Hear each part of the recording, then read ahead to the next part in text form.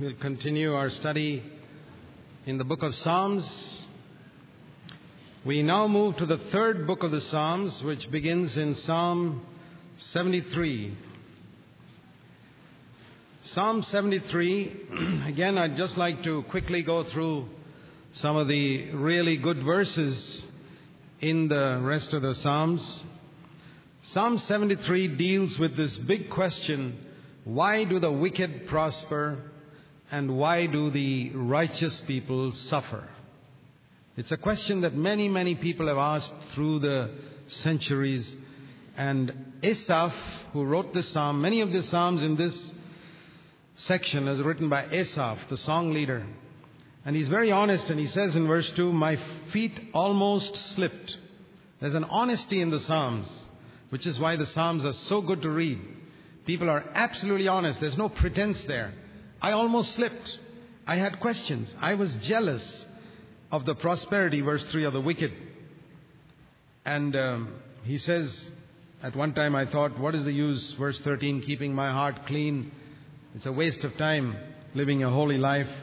But he says, I kept quiet about it. I kept these thoughts to myself, verse 15. I didn't tell anybody.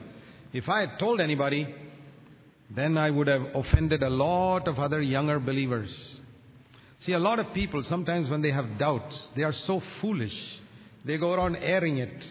And afterwards, maybe 5 years later, they get the answer to that. But in those 5 years, they have destroyed the faith of so many people with their doubts. If you have some doubts, keep it to yourself. Don't stumble other people. There is an answer for it. You know where the answer is? He says, I couldn't understand it, verse 16, until I went into God's presence. Then I understood. Some of those things that cause you doubt, there is an answer to it. You may not know it because you're so far away from God. The closer you come to God, the more you get an answer. There are many things in my past life I never knew what the answer was. As I've come closer to the Lord, I've begun to understand the answer to many of those questions that plagued me. But when I had those doubts, I didn't go around talking about it with weaker believers. And he discovered that God has set these wicked people in slippery places, verse 18. Now this beautiful verse in verse 25, this is one of the finest verses in all the Psalms and perhaps in the entire Bible.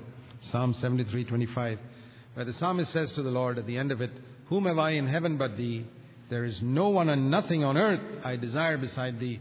If you can keep that before you all your days, I tell you, you'll be a worshiper and you'll be a most useful servant of God, man or woman, young or old. If you can say, Lord, you're the only person I desire on earth. I don't desire anything or any person other than you.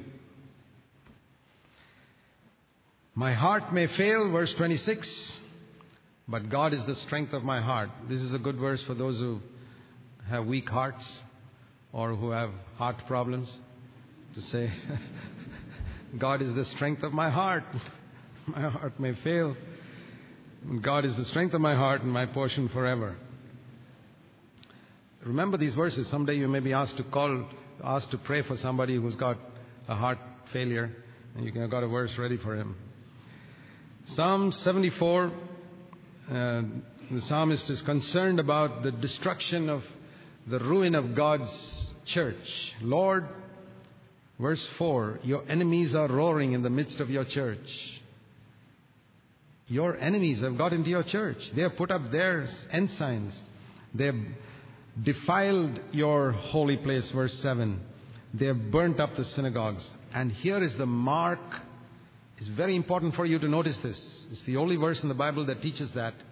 One mark that God has forsaken a people is, verse 9, we don't have a prophet in our midst anymore. You don't send us a prophet anymore.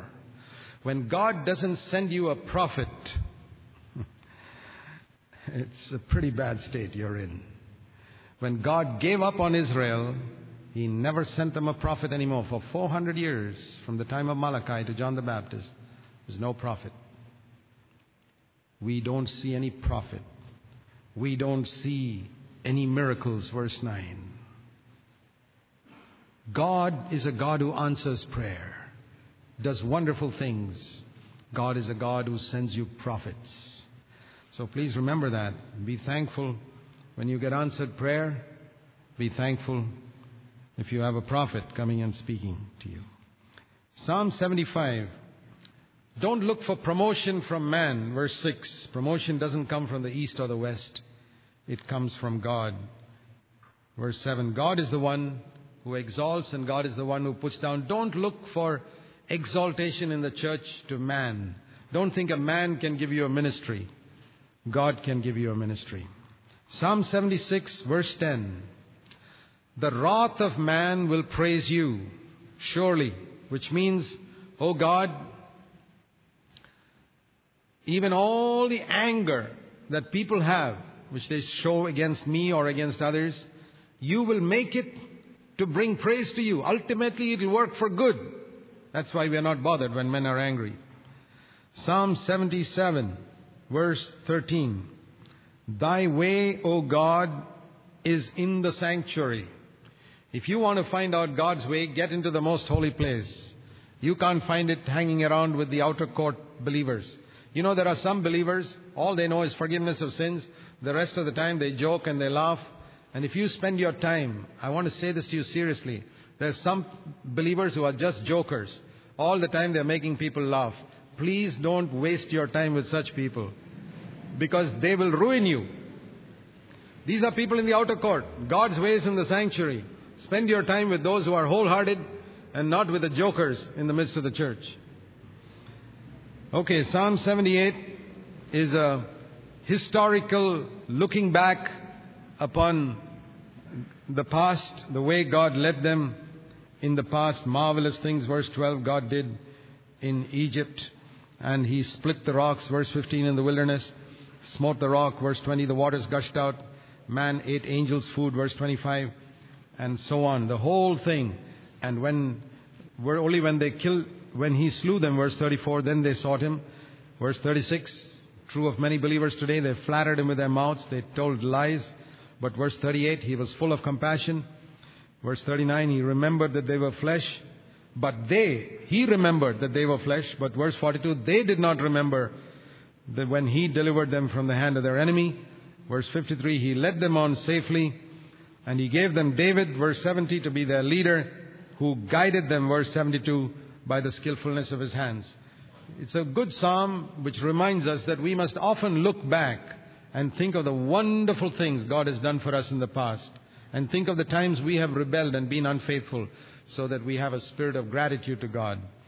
Psalm 79, again a concern about the church being destroyed. Verse 1, Lord, your holy temple has been defiled.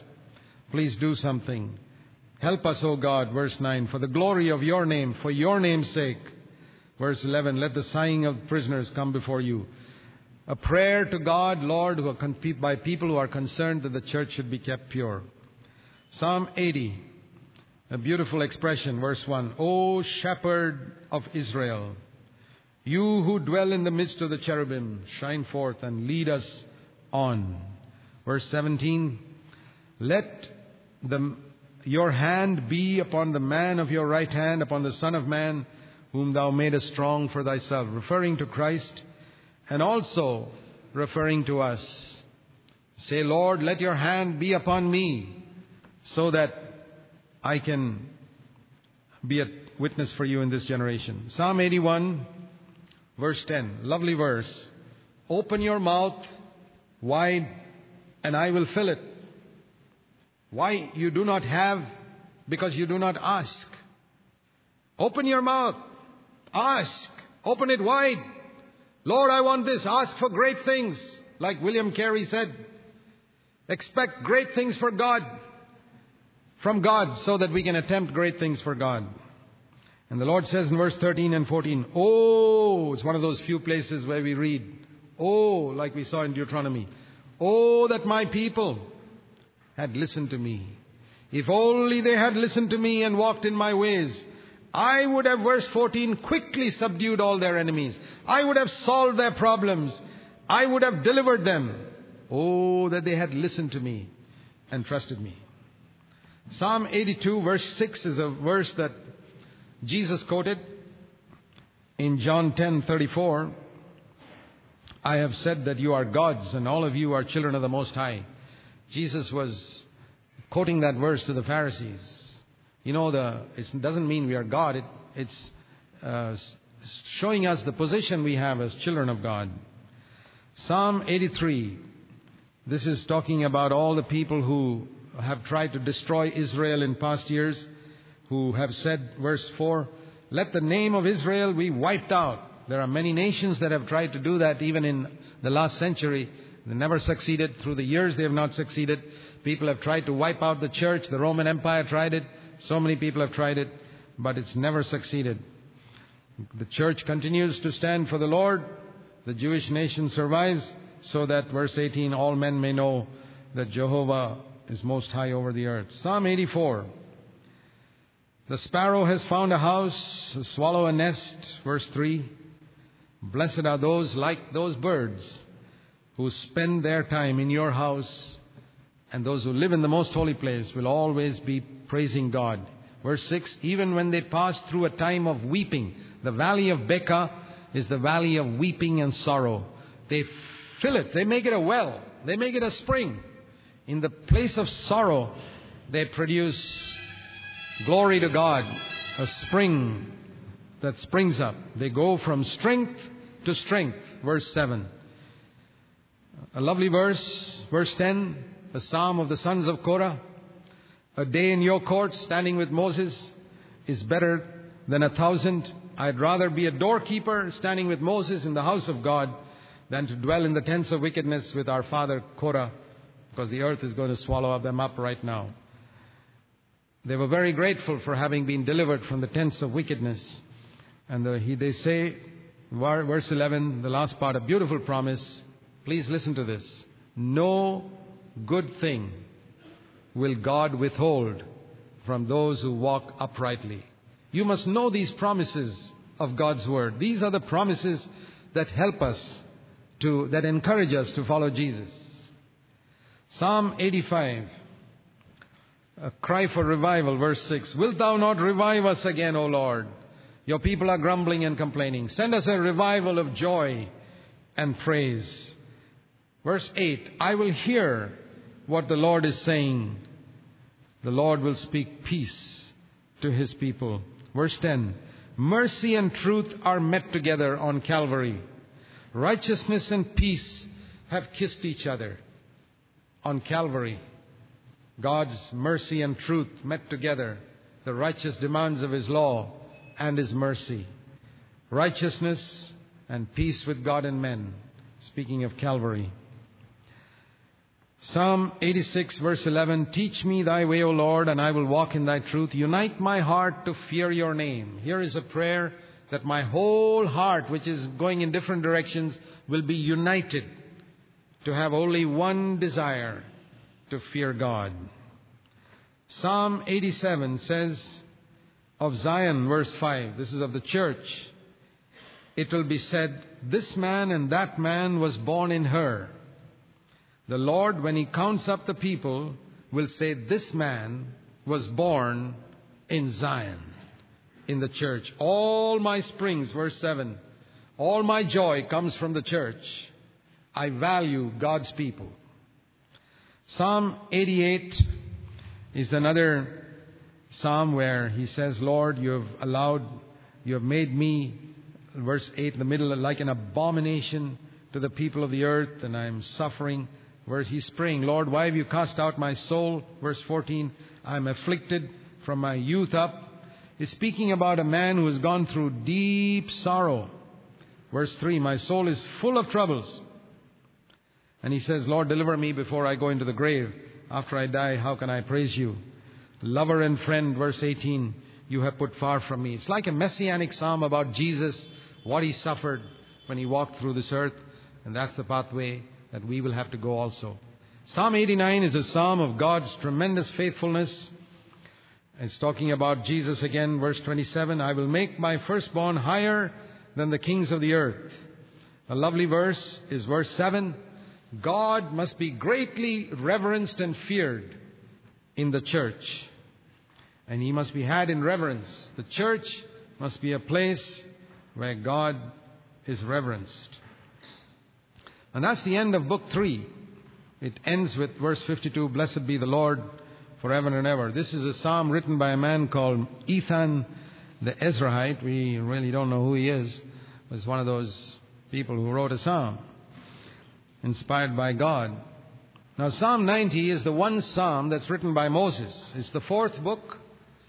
And I said this is some connection with Numbers, the wanderings in the wilderness. And he's the one who says, Lord, you have been our dwelling place in all generations. The Psalm of Moses. And he's the one who says 1,000 years, verse 4, are like one day. It is not Peter who said that first. It was Moses who said it first. 1,000 years are like one day. And Lord, verse 8, you have set our iniquities before our secret sins. He's talking about all the years in the wilderness. And verse 10 is not saying, it's been misunderstood, I think, by many people, as though God will allow people to live only up to the age of 70 or 80, because the man who wrote it himself lived up to 120. But he's thinking of the people in the wilderness. Lord, these young 30, 40-year-old people who came out of Egypt, who should be living to a ripe old age like me of 120. They're all perishing. They are 70 years old and they are dying. They are 80 years old and they are dying in the wilderness because it was a judgment, because they did not enter Canaan. That's what he's referring to.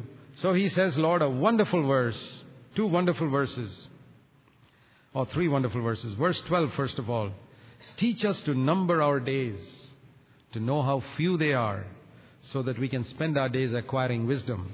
Second verse, Lord, let your glory, let your work appear to your servants and your glory to their children. Let me see more of the work you do, Lord, and your glory. And the third verse is, verse 17, let the beauty of the Lord be upon us. Let the beauty of Jesus be seen in me. That's based on that verse. Psalm 91 is, of course, a wonderful psalm. I wish I could spend a whole session on it. It's dwelling in the secret place of the Most High. You know, the most wonderful thing is to dwell in the secret place of the Most High. The shadow of the Almighty means God is going in front of me and I'm just walking in His shadow. And I trust in the Lord. He will deliver me from all the snares that come in the daytime and in the nighttime. I will put my feet, verse 13, upon the devil. God will answer me. Verse 10, no evil will ever befall me. People may trouble me, they may kill me, but no evil, no sin need rule me. He will keep me. He will put the devil under my feet. When I call unto Him, He will answer me. Verse 15 and 16.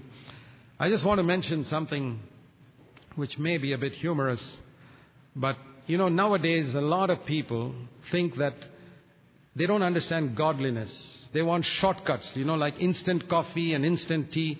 They want instant holiness. And so they go to a meeting and somebody lays hands on them and they fall back. And people think this is the Holy Spirit. See, in the New Testament, when people fell before God, they fell with their face down before God. That's worship.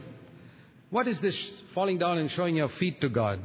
That's not worship. It's an insult. Supposing I come here and I show you my feet. That's insulting you. I believe it's an insult to be like that.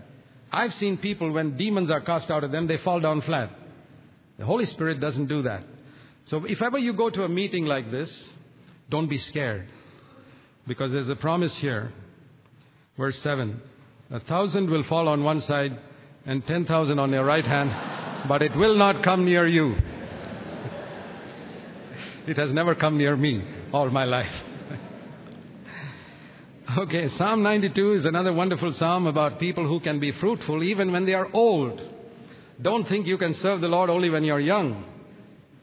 I want to serve the Lord even if I'm 90 years old. It says in verse 14, even in old age, they will bring forth fruit and they'll be flourishing. When it says they'll be fat, it doesn't mean they'll eat a lot and become fat. That's not the meaning. That's not a good thing. It means that they will be full of oil and anointing. It's a word connected with anointing. They'll be anointed and flourishing even when they are old. Psalm 93, wonderful verse, verse 5. Holiness is becoming of your house, O Lord. This is what should characterize God's house. holiness. Psalm 94, verse 12. Blessed is the man whom you chasten, O Lord, whom you teach out of your law. It's a blessed thing to be disciplined and chastened by the Lord. Psalm 95, last part of verse 7. Today, if you hear his voice, harden not your heart. Quoted in Hebrews chapter 3, a verse that we must remember every day. The Bible says in Hebrews 3:13, exhort one another every day. That means listen to God's word every day. Either you listen it through somebody preaching to you, or you listen to it by listening to a tape, or you listen to it by reading a book, or best of all, you listen to it by reading the Word of God. And the Holy Spirit speaking to you every day, because it says in Hebrews 3:13, if you don't listen to it, 24 hours is enough for you to be a backslider. Exhort one another daily, lest you be hardened through the deceitfulness of sin. Psalm 96 speaks about the coming of the Lord and his judgment. Verse 13, before the Lord, because he is coming to judge the earth. He shall judge the world with righteousness and the people with his truth. He's going to judge the world and he's going to judge his people. Don't forget that. He's going to judge the unbelievers and he's going to judge the believers to see how they lived. Psalm 97, verse 10. You who love the Lord, hate evil. If you really love the Lord, you must hate evil with all your heart. You cannot say you love Jesus if you don't hate evil. Now, there's a lot of difference between avoiding evil and hating evil. You know, here's a man, I avoid him. Here's a man, I hate him. You know there's a difference? Sure. So some people avoid sin. Those are the people who very often fall into it. The way to overcome sin is to hate it. The Bible says the one who hates his brother is a murderer. When I hate a sin, I murder it. You who love the Lord, hate evil. Psalm 98. Here's a repetition of what we read in Psalm 96, verse 9. The Lord is coming. The Lord has made known his salvation, verse 2. Therefore, make a joyful noise unto the Lord, verse 4. All the earth, make a loud noise and rejoice and sing praise with trumpets, verse 6, and cornets, and make a joyful noise. Let the floods, verse 8, clap their hands because the Lord is coming. In other words, there should be a spirit of praise in our hearts, always expecting the coming of Jesus Christ. And when the psalmist wrote it, he did not understand it so clearly as we understand it today. Psalm 99, verse 5. Worship the Lord our God at his footstool. The footstool is the earth. Worship him at his footstool. Psalm 100 is a psalm which is just full of praise. Make a joyful noise unto the Lord. And verse 2 especially, serve the Lord with gladness. Don't just serve the Lord. A lot of people serve the Lord. But it says here, serve the Lord with gladness. Always rejoicing in your service for the Lord. I've seen people who serve the Lord and they are grumpy and sad. I want to say it, to tell you absolutely honestly, and I'm not pretending, every year as time goes on in my own life, it has become a greater and a greater joy to serve the Lord. It's never boring. It's never a pain. It's never too much. To live for God, to serve him, it's a joy. May you be a testimony like that. Psalm 101, David says in the last part of verse 2, I will behave myself, he says, first of all, in a perfect way, and especially in my house. Verse 2, I will walk inside my house in a perfect way. I believe the Lord's servants need to say that. I will conduct myself wisely, not only outside to get a good testimony, but in my house, I will walk with a perfect heart. That means if I've hurt my wife, I won't wait till tomorrow to ask her forgiveness. With a perfect heart, I will go and say, I'm sorry, please forgive me. If I punished my children wrongly, I will ask their forgiveness. If I have a servant working in the house and I was a bit angry in what I said. I will go and ask forgiveness from that servant. Please forgive me. I'm sorry for the way I spoke to you. See, to live in your house with a perfect heart, your financial dealings, your bank accounts, your financial transactions which you've got in your house, walk with a perfect heart there. That is the secret of ministry. Psalm 102. Here's a picture of salvation, verse 19 to 21. God has looked down from the height of His sanctuary and beheld the earth, to hear my groaning as a prisoner, and to lose me, those who are appointed to death. Why did He lose me? So that I can go around now declaring the name of the Lord and His praise. That is the purpose with which He delivered me.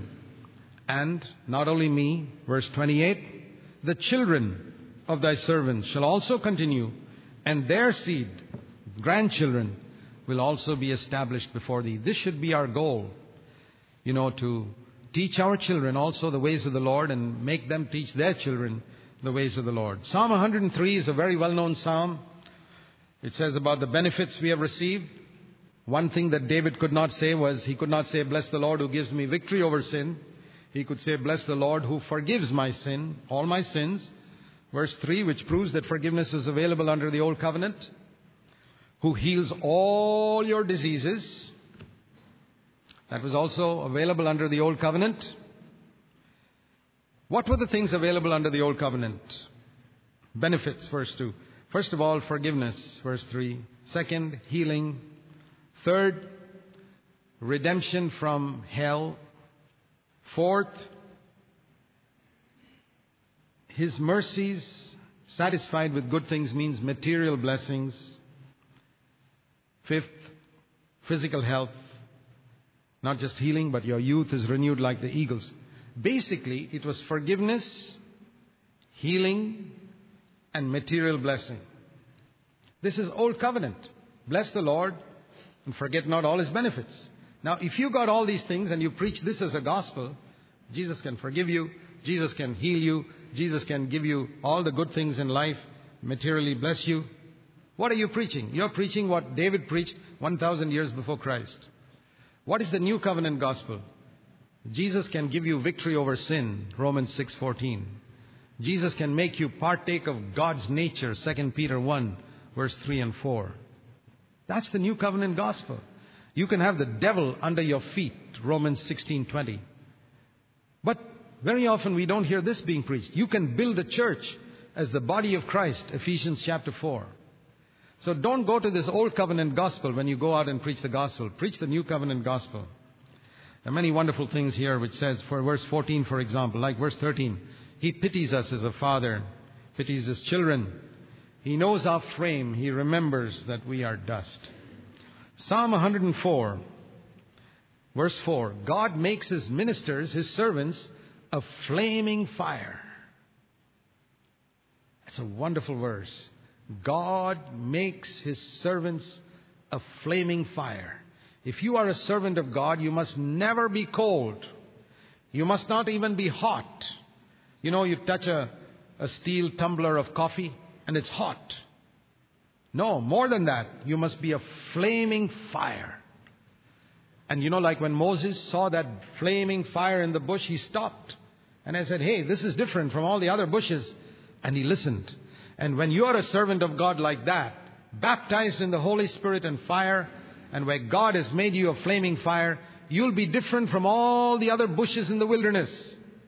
And when you stand there as a bush aflame, somebody will pass by and stop and say, hey, this is different. And God spoke out of that bush to Moses, and God will speak through you to the people.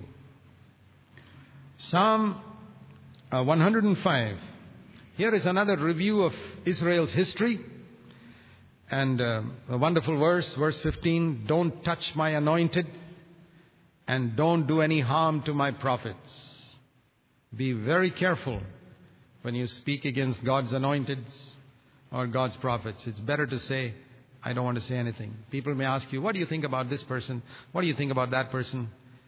I say, I don't know. I don't want to say anything.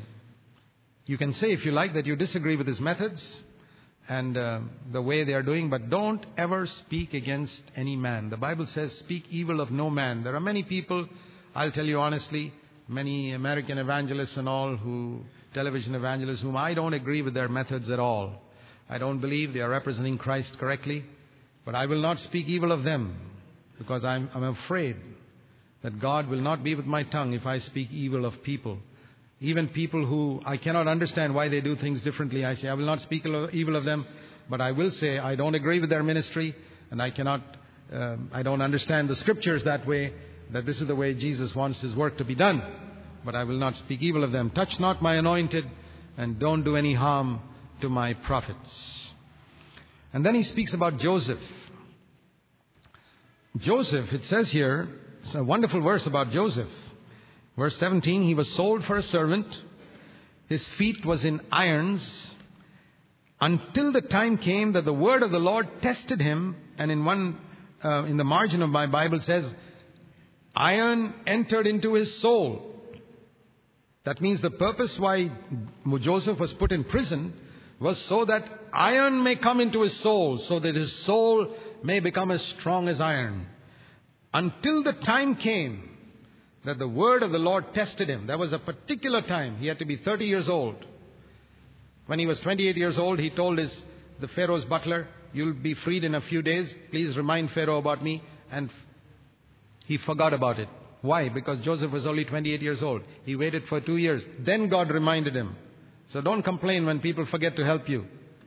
God's got a particular time. Then when the time came, verse 19, the king sent and loosed him and made him lord over his house.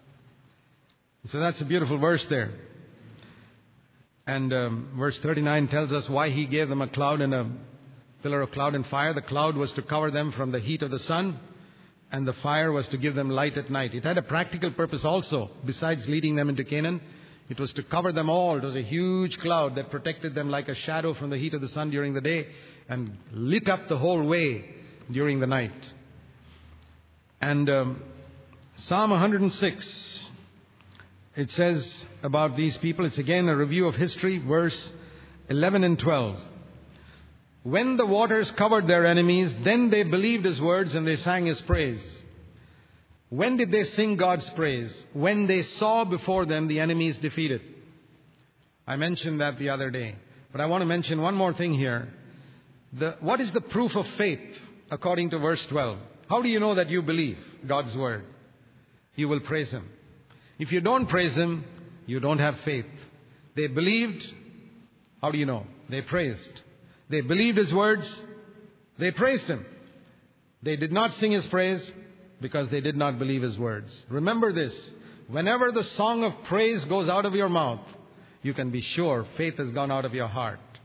Because out of the abundance of the heart, the mouth speaks. The mouth is the overflow valve of the heart.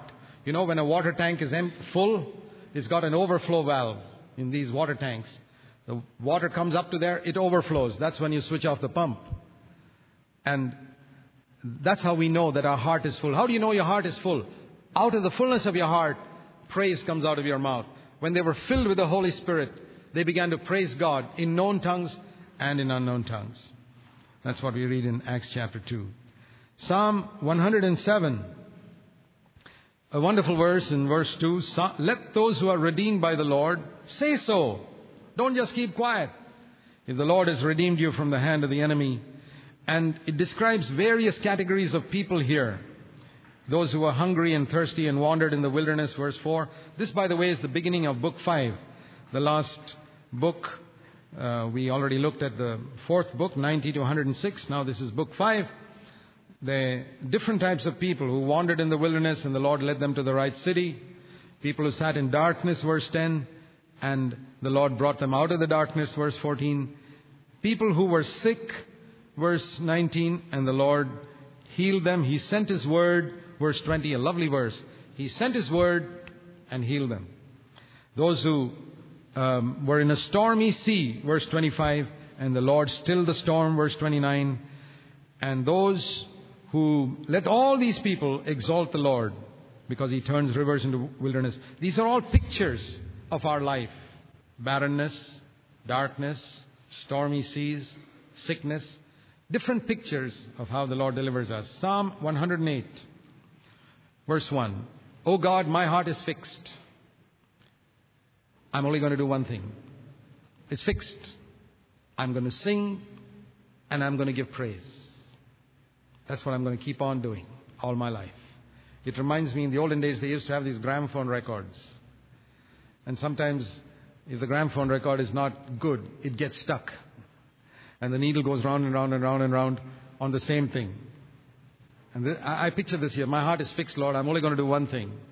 I'm going to keep on praising God all my days.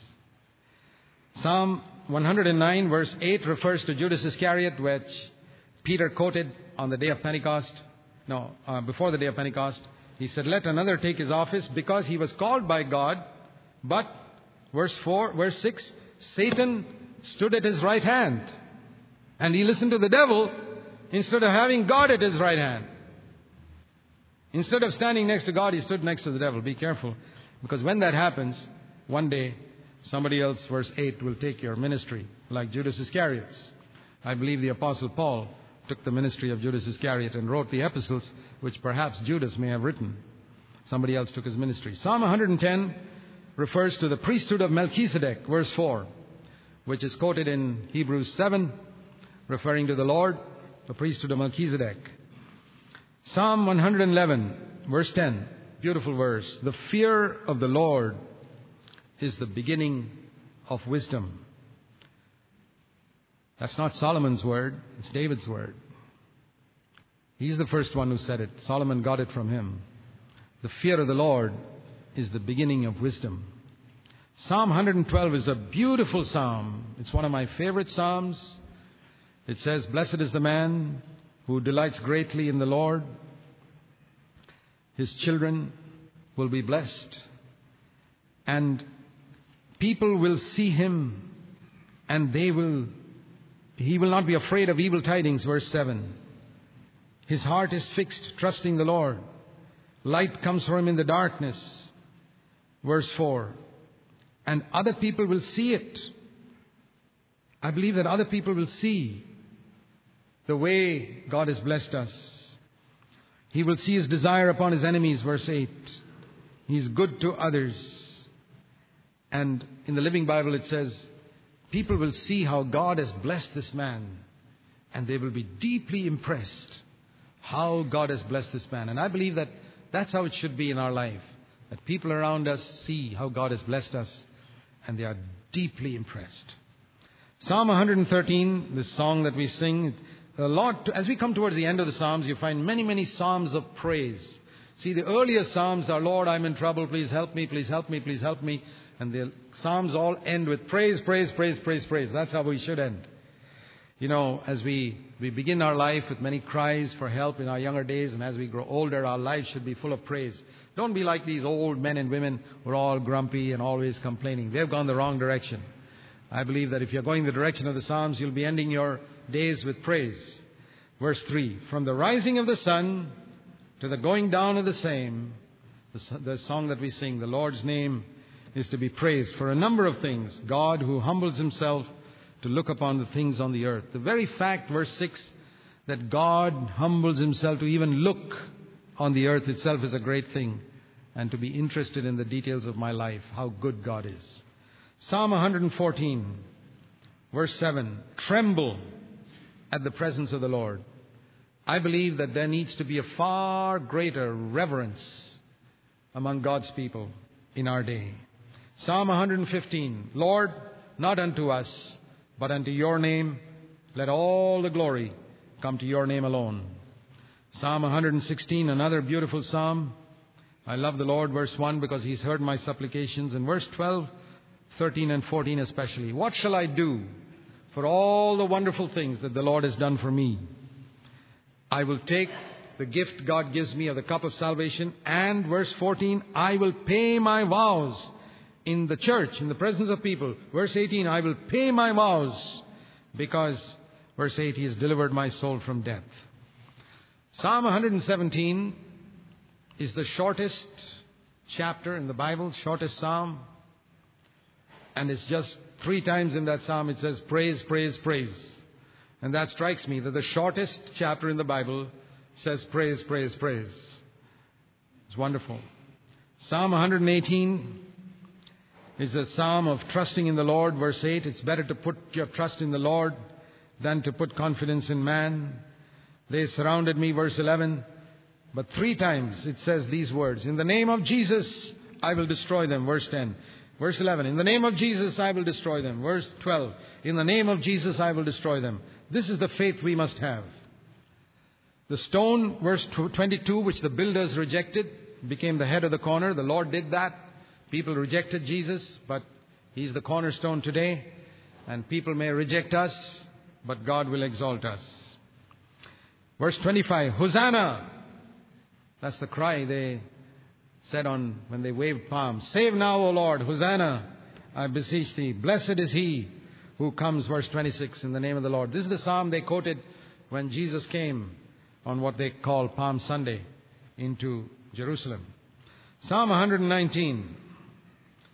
Every single one of these 176 verses, at least almost every, there may be 1 or 2 which don't have, but every single verse, there's so many lovely verses here.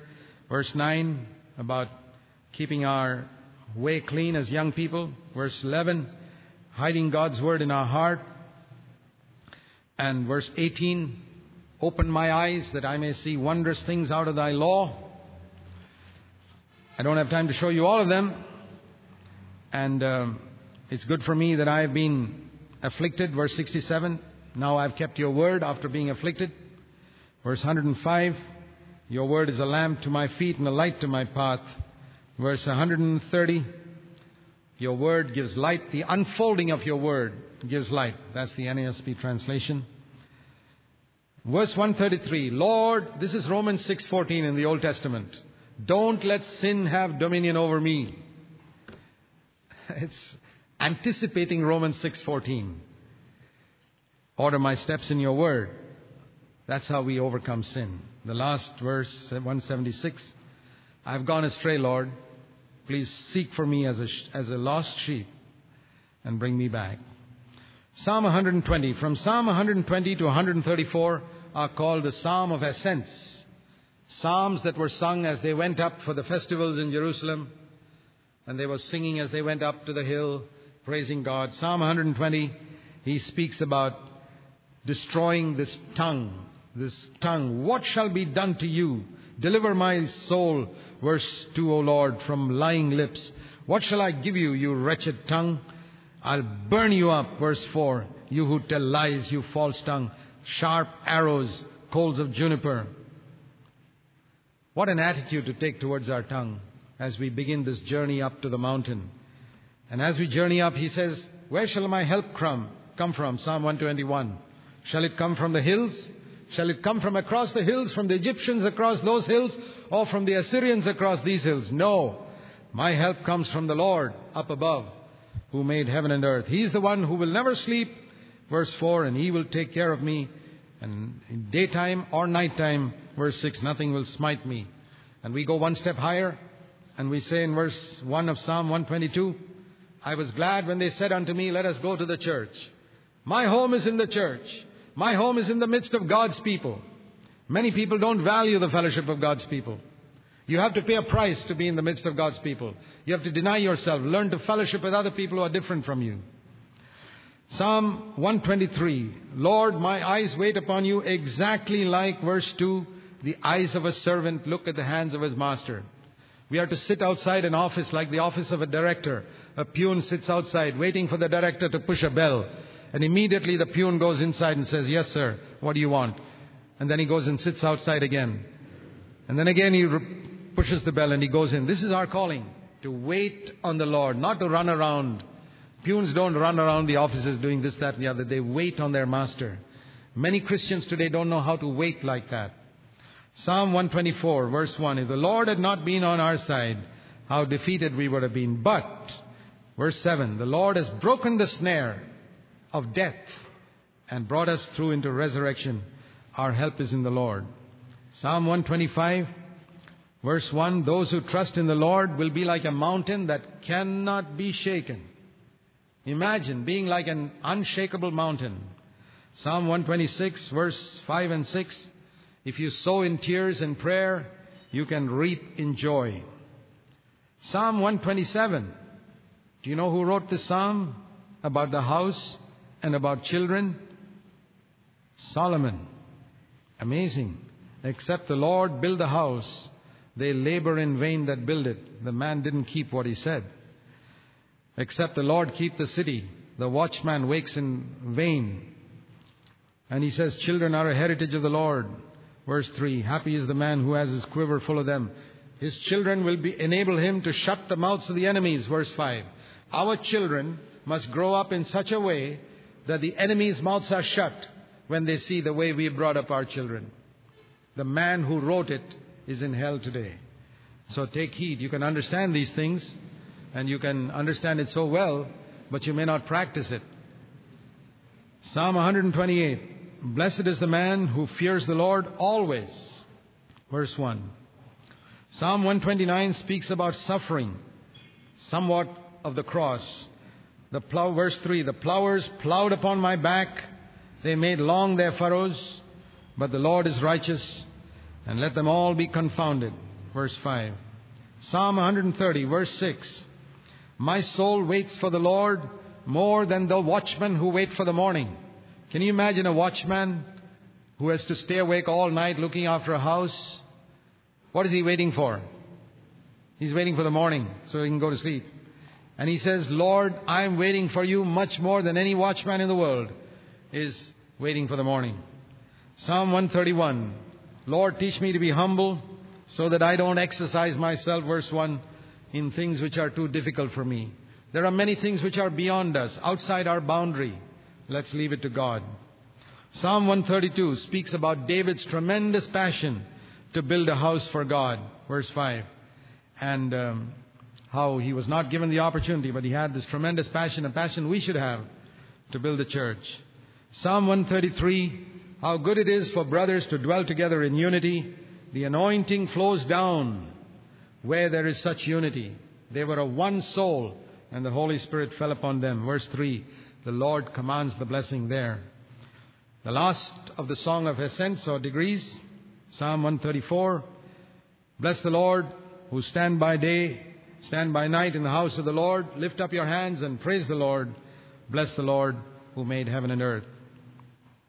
Psalm 135. The Lord has made us, verse 4, His peculiar treasure. And there's one verse here which says that those who worship idols, verse 15 to 18, become like them. You know, it's true that we become like the God we worship. If we worship idols, we become like that. If we worship a God who's like a policeman, always trying to catch us, we'll also become like policemen to others. But if we worship a loving Heavenly Father, who's merciful and compassionate, we will also be merciful and compassionate to others. Psalm 136. This is a psalm where every line almost ends with God's mercy endures forever, something that we should always proclaim.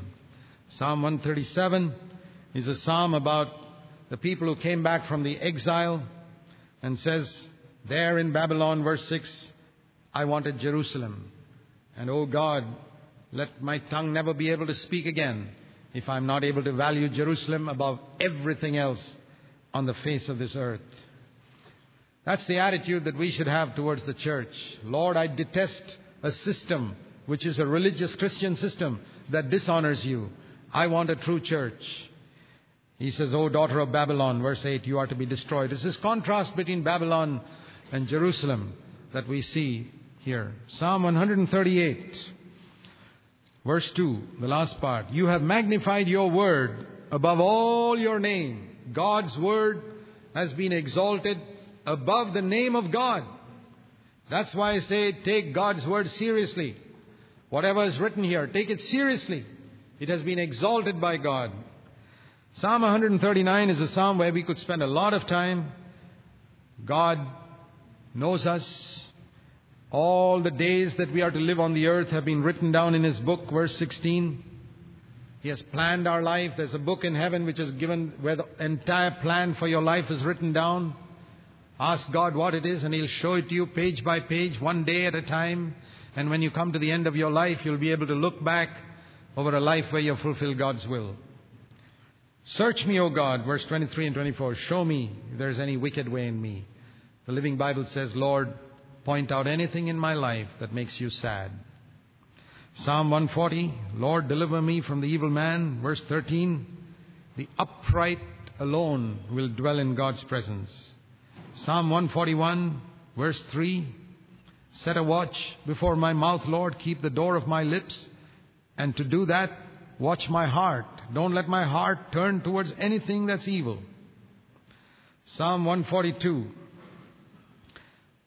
He says here, this is a messianic psalm in a sense, in verse 4. I looked at my right hand, there was no one to help me. No man cared for my soul. We also can say that. But I cried unto thee, O Lord, and said, you are my refuge. Psalm 143, verse 10. Teach me to do thy will, thou art my God. Your Holy Spirit is good. Lead me into the land of uprightness. What a prayer to pray. Lord, lead me to the land where I can live upright all my days. Psalm 144 is a prayer for our sons and daughters in one verse, verse 12. Lord, we want our sons to be like plants that are growing up beautifully. We want our daughters to be like the polished cornerstones in a palace, beautifully growing up for God, like a garden and like a palace. Psalm 145, verse 18 to 20. The Lord is near all who call upon Him. He will fulfill the desire of those who fear Him. He preserves all those who love Him. Psalm 146, verse 3 and 4. Don't be afraid of princes. Don't put your trust in them. Because as soon as they die, what happens to that influential man who's able to help you today? One day he dies, that's the end. Trust in the Lord.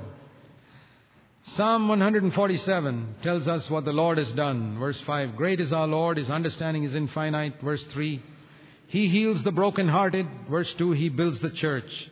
Many wonderful things that He does. Psalm 148 is about creation, the wonderful things God has done in creation. Psalm 148:13, His glory is above the earth and heaven. Psalm 149 is the new song. The Lord, verse 4, takes pleasure in His people.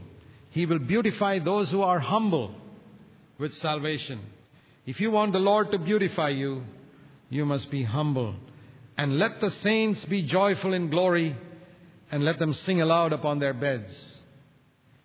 Let the high praises of God be in their mouth, and the word of God a two-edged sword in their hand, to execute judgment on the devil, to bind the principalities and powers.